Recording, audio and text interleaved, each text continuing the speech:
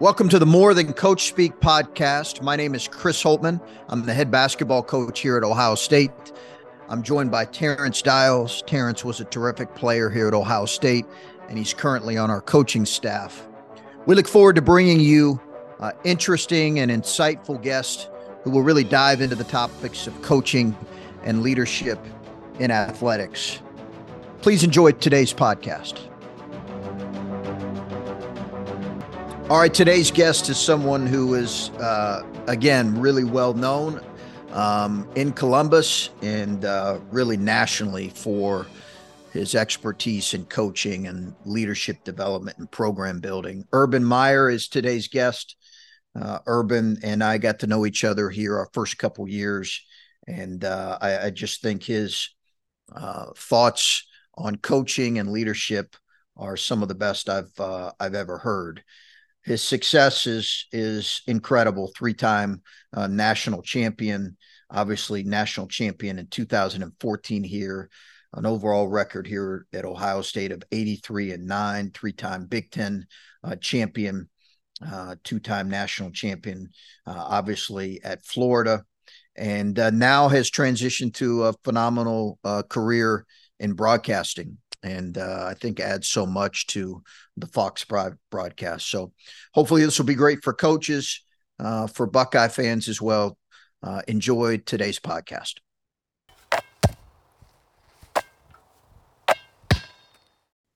All right, Coach, great to have you here, and super excited to have a conversation. I said in the intro how much you meant to me here and continue to mean to me, particularly in my first couple years here. I'm we've obviously developed a friendship, and I'm really pleased that you can spend 35 minutes with us here, because I think it's going to really help coaches here.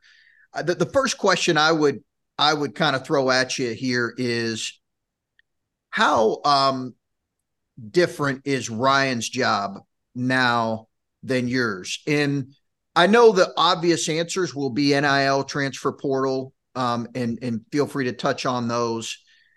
But you guys also took over different programs, and there's different challenges when you take over a locomotive that is rolling at a high level versus one where the one you took over needed massive, just needed some core changes. I'm just curious how different the job is. Well, great to be with you, Chris, and I'm one of your biggest fans and a great friend. I used to really enjoy our breakfasts together, and the one thing about sitting in your seat, Coach, it's a lonely job. So I really appreciate our conversations. So I think for Ohio State people, and even non-Ohio State people, Ohio State's never really had that downturn. Yep. Alabama, the rivals, Penn State, the Florida Gators, the Texas, the USC's, every blue blood program in recent history has had one of those downturns. Yep. Ohio State's avoided that. It's an amazing, now that I can reflect, I look back, you went from Woody Hayes to Earl Bruce to John Cooper to Jim Tressel, Luke Fickell for a year, and then myself, and now Ryan Day. I can't imagine a more consistent program. We had a downturn 1 year. Yep. And the 1 year was Luke Fickell was interim, a great coach. Yep. He took over for a legendary coach, Jim Tressel. And they had, people don't remember, I don't know if they do or not, but many, many suspensions. I remember the stories. Luke would tell me that he on Thursday would not know who's playing in the game. That tells you how ridiculous that was. And when you look back now, and I'm not, I can say what I want now. That was ridiculous what happened to Ohio State and Jim Tressel at that time. It was absolutely ridiculous. And Jim Tressel is a great man, a great friend, and great coach. So it really wasn't that big of a transition for me. There were things we do it very differently, Coach Tressel, myself, but deep down, very similar. He had good players in the program. We recruit a little bit more on a national level now than Ohio State did, and Ryan's continued that, which is plus and minuses to that. But the expectation is, Jim Tressel did a wonderful job, won a title in 2002. We won it in 2014. And Ryan Days, he's sitting in that chair that, when I handed him the whistle, I said, all right, here's the deal. You win every game you play. You never lose to the rival. You graduate 100% of your players. All players go to the NFL, high draft picks, and no one ever gets in any type of trouble off the field. Yeah. And I put the whistle on and says, "You got it, Tiger." Yeah. So that's the world he lives in. Oh yeah, it is. And you've shared this with me. When you came and you talked to our staff the first couple of years, you talked about the enormous. You can't lose a game. I remember you saying that over and over.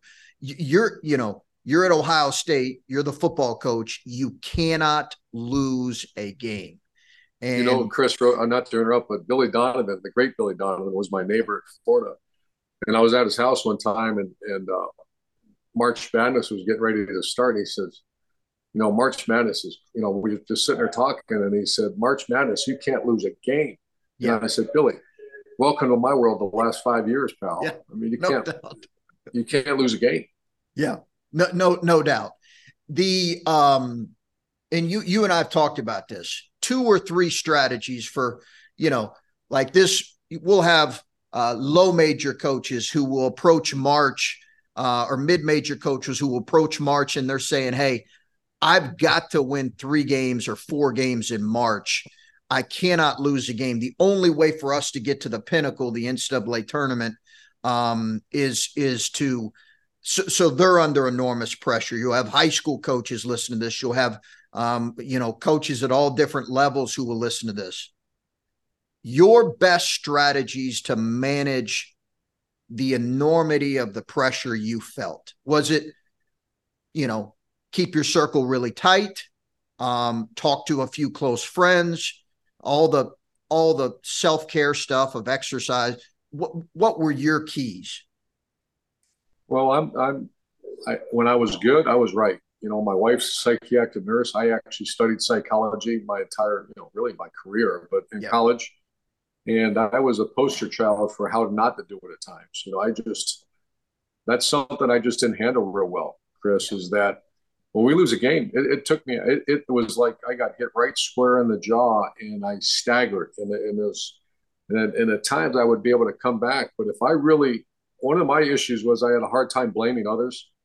I would just eat it and own it. I was like, what could I have done differently? And I would sit there and stare at my practice schedules and I would, people, there's probably pretty good stories out there. I've heard some of them that, what could we have done different to put those players in a position to win that darn game?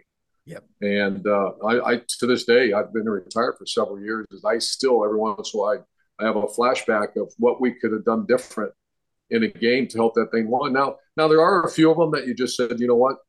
And I moved on from it rather quickly, but there's other ones deep in my soul. I knew that myself and our staff would have done a better job of either practicing the situation, getting that 1 or 2 player that, maybe struggled in that game. If we would have made sure they were, number one, taking care of themselves health-wise and physically or strategy-wise. Why did we ever allow that player to be in that matchup that he couldn't win? And those are things that, those haunted me. And so my advice would be, I had this great, he was a field commander in Black Hawk Down, came and spoke to our team, and I'll never, at Florida. And he talked about when contact is made or adversity hits, and by the way, adversity will hit, you have to be in great physical shape. You have to eat, you have to sleep, that's just science. Yep. You have to be mentally right. You have to be, you got to be, it's a very complex game. Emotionally, you got to be right. If there's other things in your life going on and that storm hits, you're going to fail. Yep. And spiritually, you got to be right. So those 4 areas I would always try to focus on. And when I was in good position on those 4, the number one, I said physically, there was times, Chris, where I wouldn't eat, I wouldn't sleep. Yep. There was even a time I was addicted to some sleeping pills. That's the recipe for some bad stuff to happen. Yeah, I think it's hard sometimes for people, people are going to listen to this and they're in business or whatever, and they're in a high pressure jobs, but it's hard to really relate to all the things that go into your mind when you're in these positions, all the control that you have to give to your thinking and how you think. I can totally relate to, the feelings after a loss of just taking it all inward. But it's clearly, did you ever feel like in some of your most pressure moments, there's that great clip of you against the team up north when you won that particular game and you almost collapsed on the field. Did you ever feel relief more than exhilaration? The older I got, I was warned that would happen. I had great mentors along my journey, and they said, that's not good when that happens, but it's also reality. Mac Brown, the great coach at the University of Texas, said, I got good news and bad news. Good news is you won a national championship. Bad news is you won a national championship. Yeah. And for the rest of your life, that's all that's going to be acceptable. And you're not really from the outside, because the outside's the outside, but from the inside. Yeah. And that's a reality. I've talked to many, many people over the years, and I can ask, because there's, me and you've talked about it. That's not a secret. I've talked to you a couple of times, and you look like you got hit right square with a baseball bat. No doubt. And that happens. Yeah. And how do you respond to that is the key. And I used to tell people, having the mechanisms in place, and it's much easier said than done. What do you do when that hits? Yeah. Mine was family, faith, and friends. And I had a small circle of friends. I would never go anywhere. It's well documented. I really never went on a vacation for my entire coaching career. I just never would get away. If I did, we went somewhere, but I was on my cell phone recruiting and drawing, fake punts and doing practice schedules. I never shut it off. And I would recommend, if you can shut it off for a little bit. Yeah. TD. Coach, you mentioned earlier the differences between you and Coach Tressel as far as recruiting nationally when you got the job. Have you noticed, or did you have to emphasize during the recruiting process, recruiting nationally, how important the game up north, what the team up north is, versus recruiting Ohio kids who grew up here? They know the importance of the game. Is that something you mentioned in recruiting, or is that something that they have to learn once they get here? TD, that's a great question. That's something that is real. When Woody Hayes, 85% of Woody Hayes' roster was from Ohio, or the footprint. Wow. And then Tressel, John Cooper went a little bit wider, but Tressel he's an Ohio guy. And when I was at Florida, we actually played Ohio State. And I just felt, when I came to Ohio State, I was actually shocked, because I was in the SEC, and we all know the SEC. I mean, there's 6 teams that wake up every day, think they should win a national title, and they have the funds, the budgets, the players to do it. The Big Ten's not that way at all. When I got to the Big Ten in 2012, there was, us included, we weren't a national championship team. We didn't play any. How many teams in the Big Ten really think they can go win a national title? Now, I got my opinion. I won't share it with you, but I asked the fan. I asked people, how many really believe they can win it? In the SEC, they all think, not all, but there's at least 6 that have won it in the last 20 years. And there's another 3 or 4 that think they should. So I wanted to really expand. I wanted to expand our footprint. I had great respect for the South and the players in the South, Texas. And so my rule was, it better be a top 5 player in a position in America. And you better, for my coaching staff, if you're going to recruit a quarterback, you better look me in the eye and tell me he's a top 5 in that position in the country. And if it's between an Ohio player and a player from Phoenix, Arizona, we'll take the player from Ohio.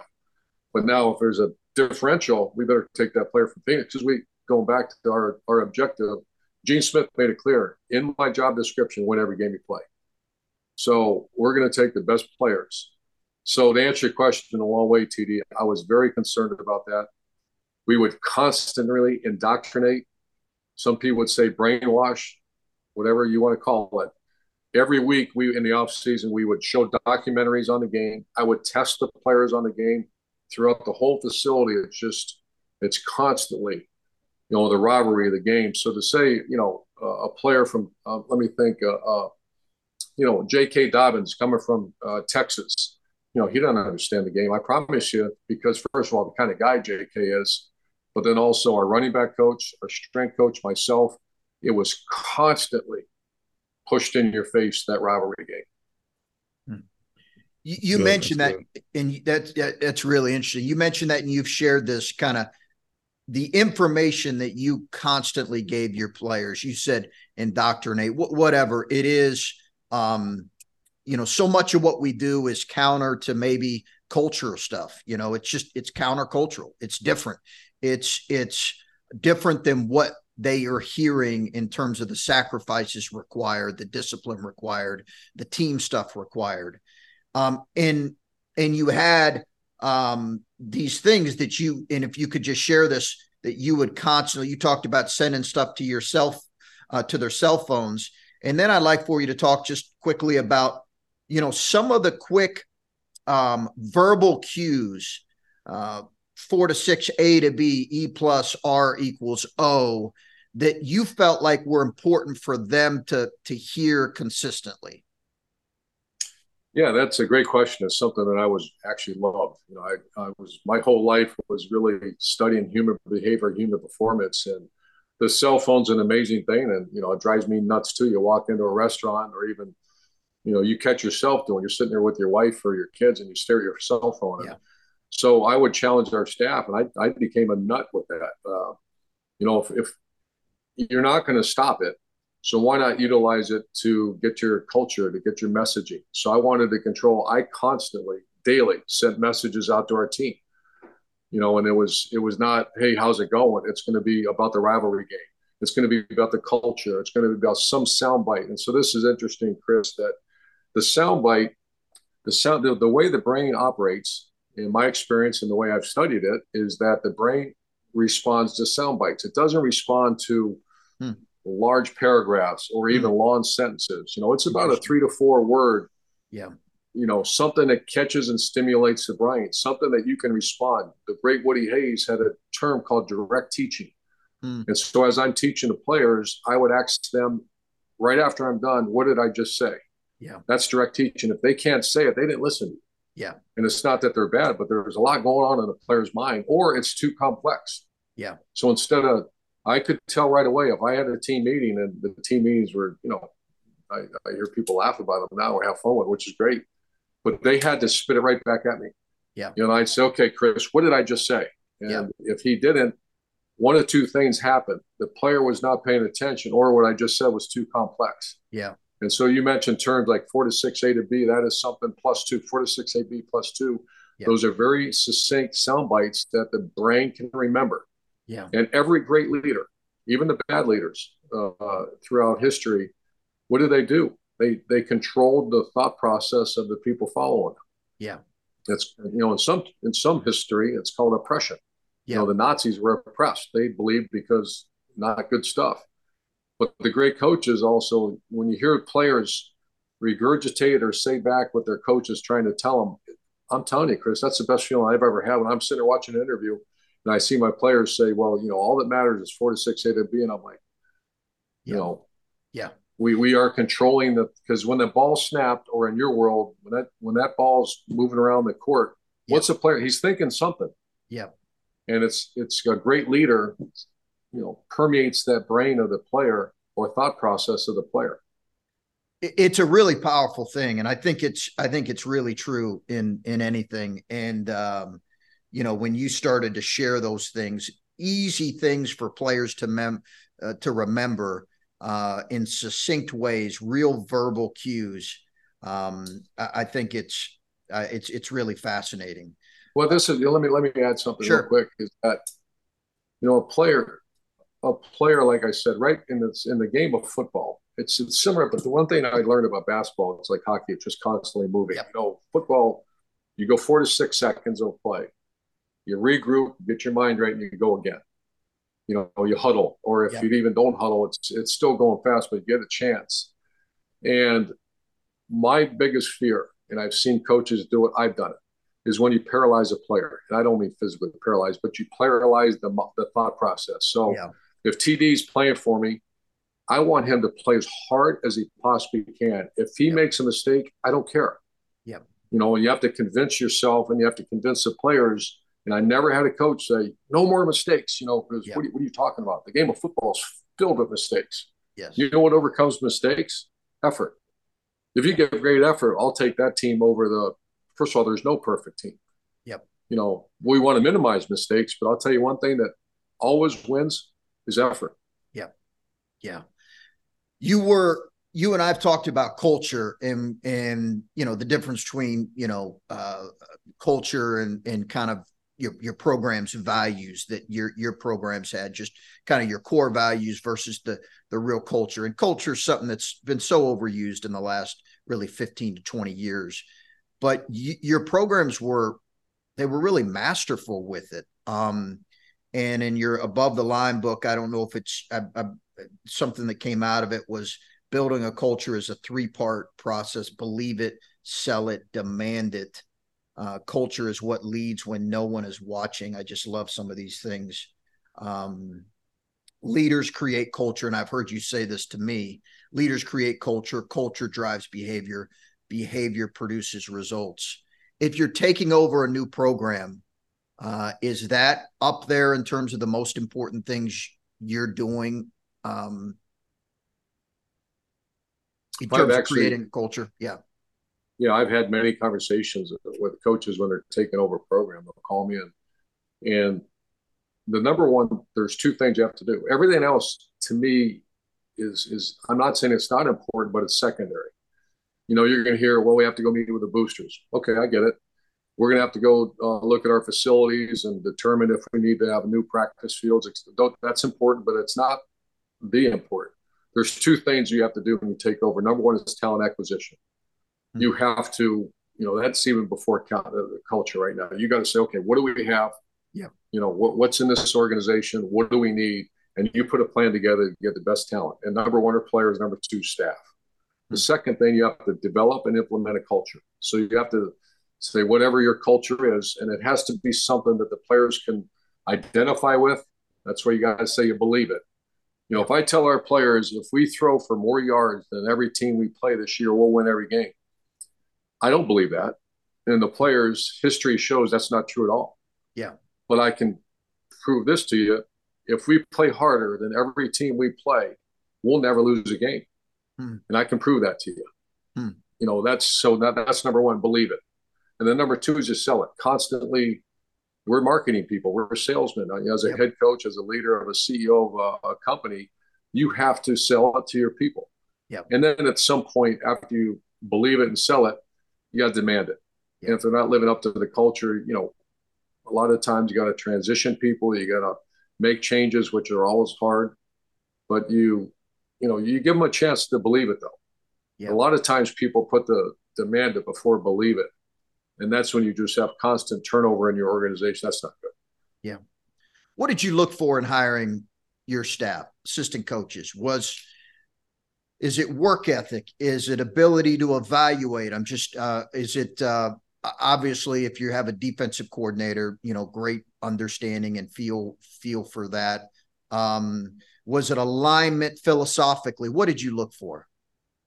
Bill Belichick was so helpful for me as a young coach with this. And I really did it at first with talent acquisition. But then I started grouping talent acquisition, not just players, it's coaching staff. Because coaches are the one, other than player, your assistant coaches you're going to win or lose because of them. Yeah.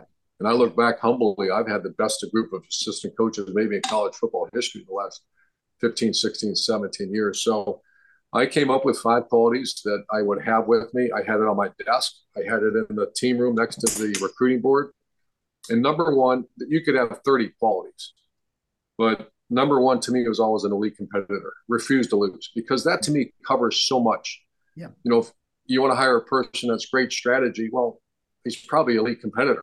Yeah. Because he's always working for ways not to lose. So a competitor to me is just refuse to lose. Yeah.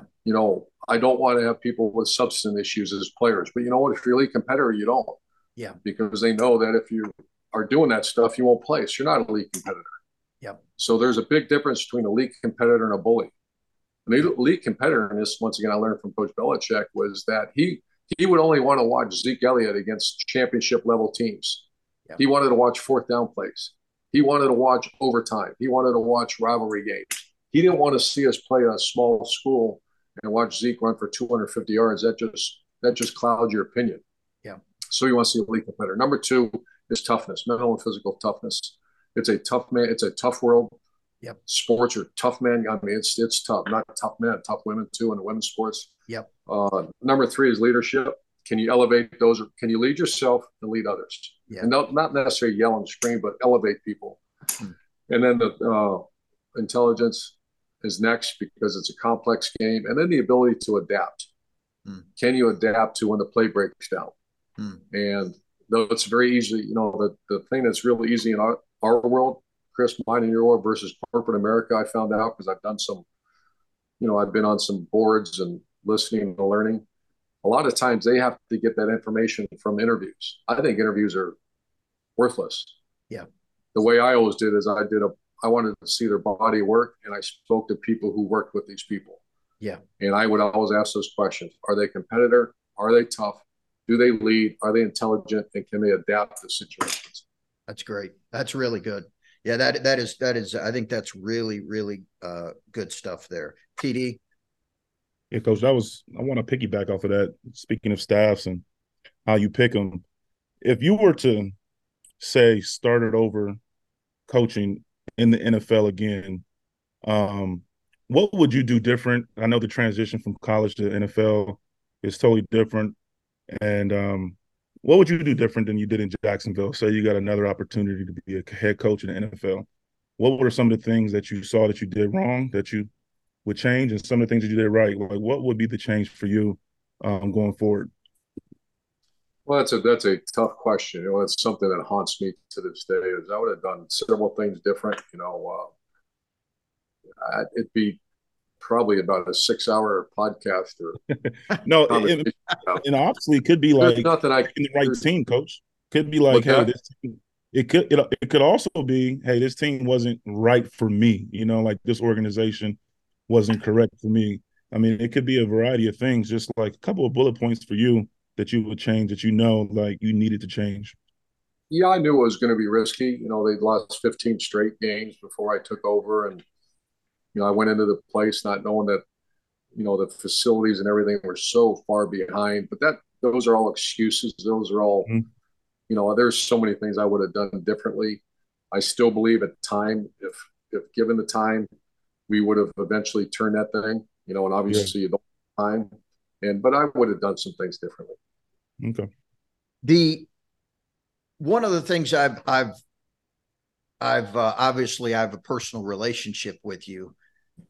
And as a friend, it bothers me when there's perceptions that are not accurate about people that I respect and have a relationship with.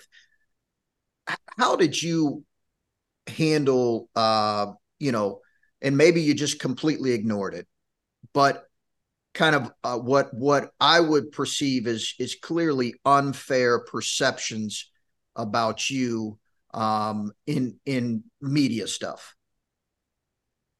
That's another good question. I just say, I got someone at the door here I have to answer in a second, but that's all right. I'm a human being, so when I was younger, I would read everything and tell you how great you are when you win, tell you are when you make a mistake or you don't play well or you lose. And the best thing I ever did is just shut it off. And I started thinking, at times I'd read, I'm like, oh, that is not, where does that come from? Yeah. And the best thing I ever did is, I can't change people's opinions. I just try to do the very best I can and not let it rip me apart. Yeah. Can I take a 30-second break real quick? Absolutely. We'll edit it out. Sure, Coach. All right, 30 seconds. I'll be right back. Okay. No worries.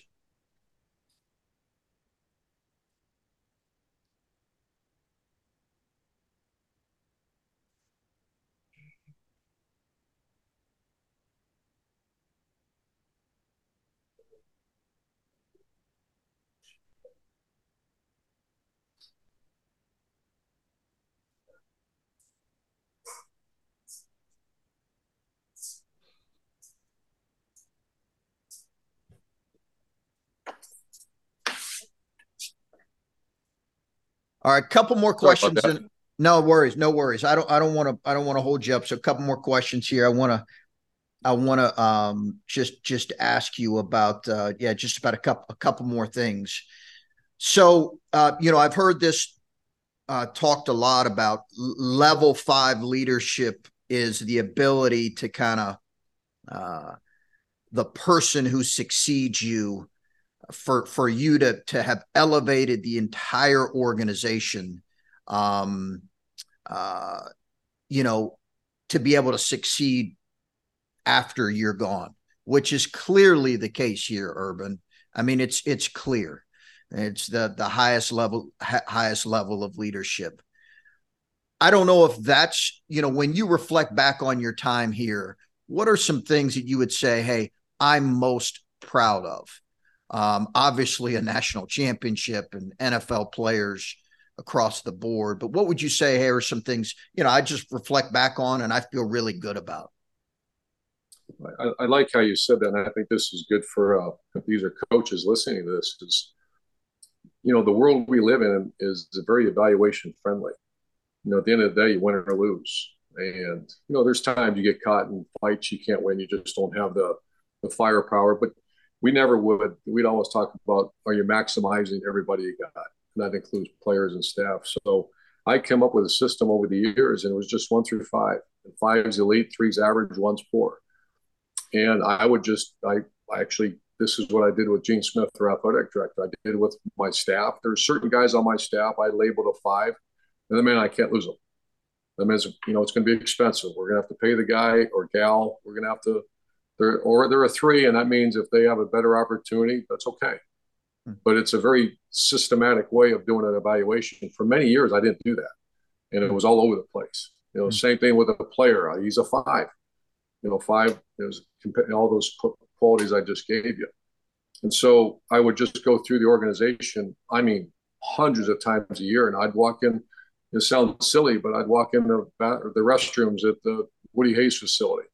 I would go walk into the locker room. I would walk into the indoor facility. I just would grade them. I'd write it down. I'd give it to my operations guy.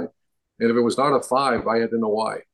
You know, I had to, that was a Gene Smith thing. And, you know, the world's expensive times. If, you know, if it's not a 5, then we have to, now I'm not talking about frivolous things. I've never been into the, you know, I don't believe in you see these facilities being built that are swimming pools and lazy rivers. And I'm not talking about that. But if you're talking about a player's welfare, if we don't have the best training room, the best equipment to make sure that player, the best food, all the things that are, this is all about that player maximizing himself or herself.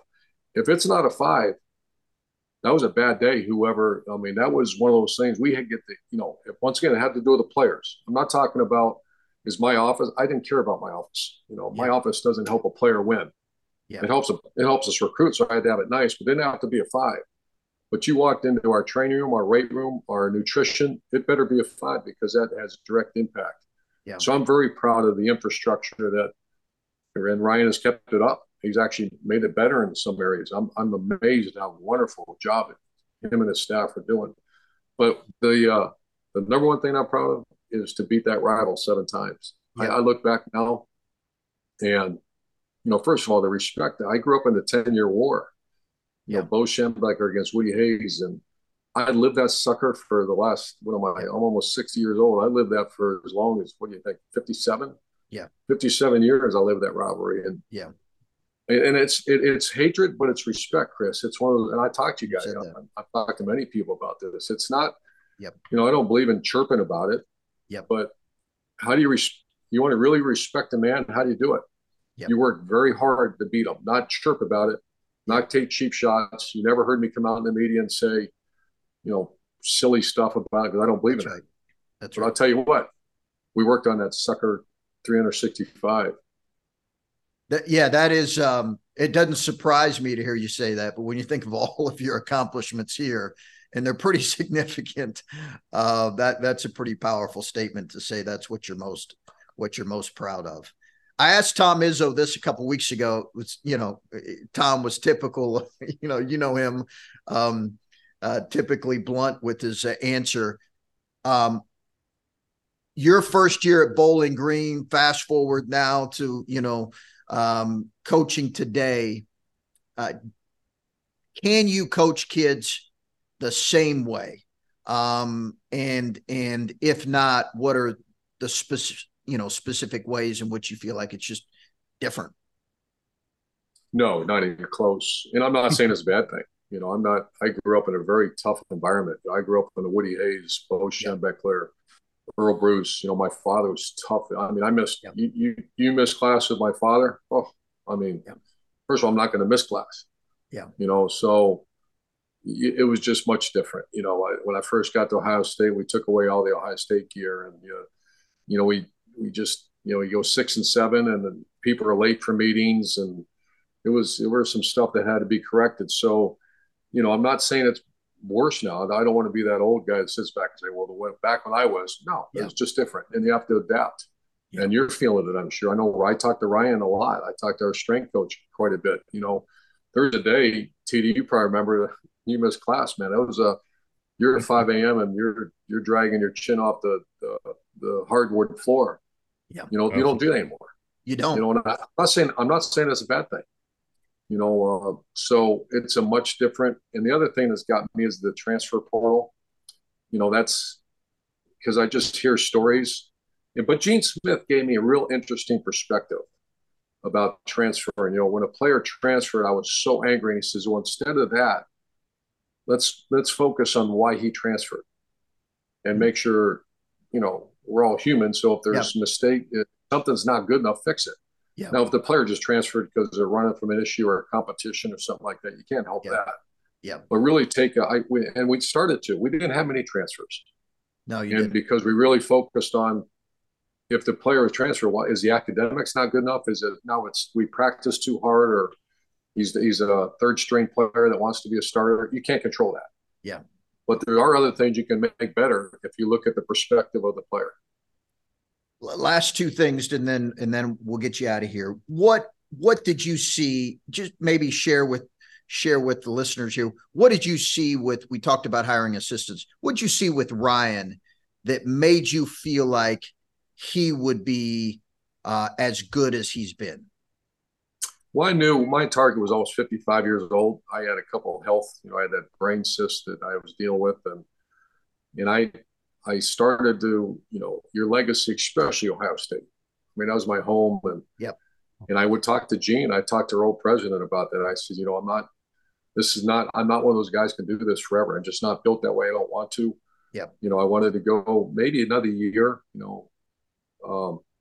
but I wanted to find the right guy. And I've never, one of the things I'm most proud of is I mentioned earlier, our infrastructure, our academic support, our strength training program, our training staff, our recruiting staff.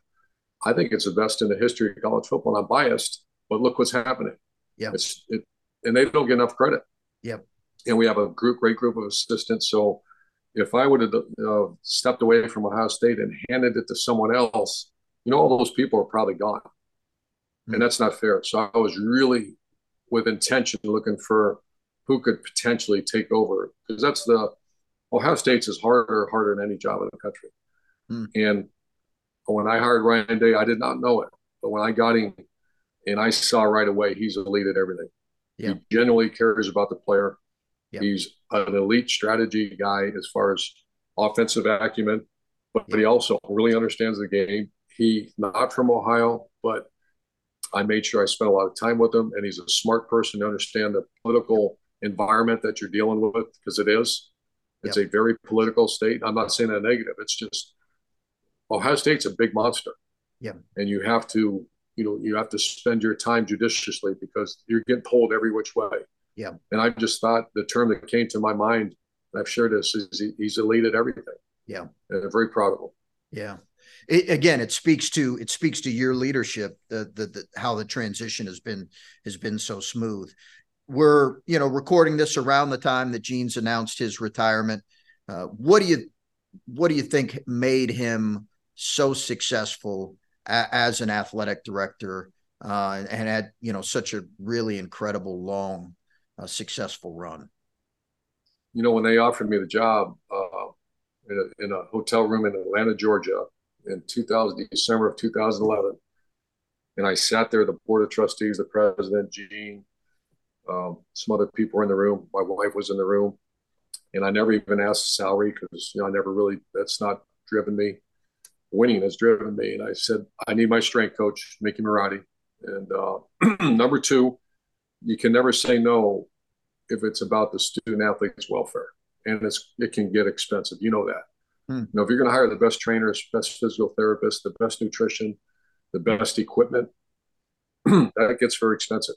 And I don't want to have some, you know, I didn't know Gene. I knew of him, but I didn't want to all of a sudden, I'm talking about the players. We need this because of players of health. Yeah. I don't want to have someone say, well, we can't afford that. Yeah. You know, that I'm not talking about, like I said, the assistant coaches' offices. That wasn't a priority of mine. Yeah. And the one thing that made Gene, you know how many times he said no to me as far as student athlete welfare? Never. And that's because he was a student athlete. Yeah. You know, we went to Notre Dame and we had many conversations about, you know, real life Wednesdays. We had, you know, about life after football, about developing the whole player. You know, we started that little slogan, developed here, because it's an A to Z. It's not, we're going to teach you to run fast and jump high. You know, when you leave Ohio State, you better be ready to get out in the real world. And, you know, from job fairs to fiscal responsibility, all the things we did, that wasn't cheap. But as a result, you know, we have extremely high success rate of guys getting jobs when they're done playing. So that's Gene Smith's strength to me. Yeah. Coach, you're you know, I've stolen a lot from you, but the real life program is something we took right away here, because I just think it is really about the whole person, and there's nothing that kind of exemplifies that more than you having a program in the off season that prepares guys for life after ball. So, hey, this has been fascinating as always. I knew it would be. It's always one of my favorite conversations. So I really, really do appreciate it, and appreciate your friendship and everything, Urban, and look forward to seeing you on TV, and look forward to seeing you in Columbus. Thanks, TD. Good seeing you. Much respect. Good seeing you, Coach. Always pulling for you, man. You know that. All right. Yep. Thanks so much, Urban. Take care, Coach.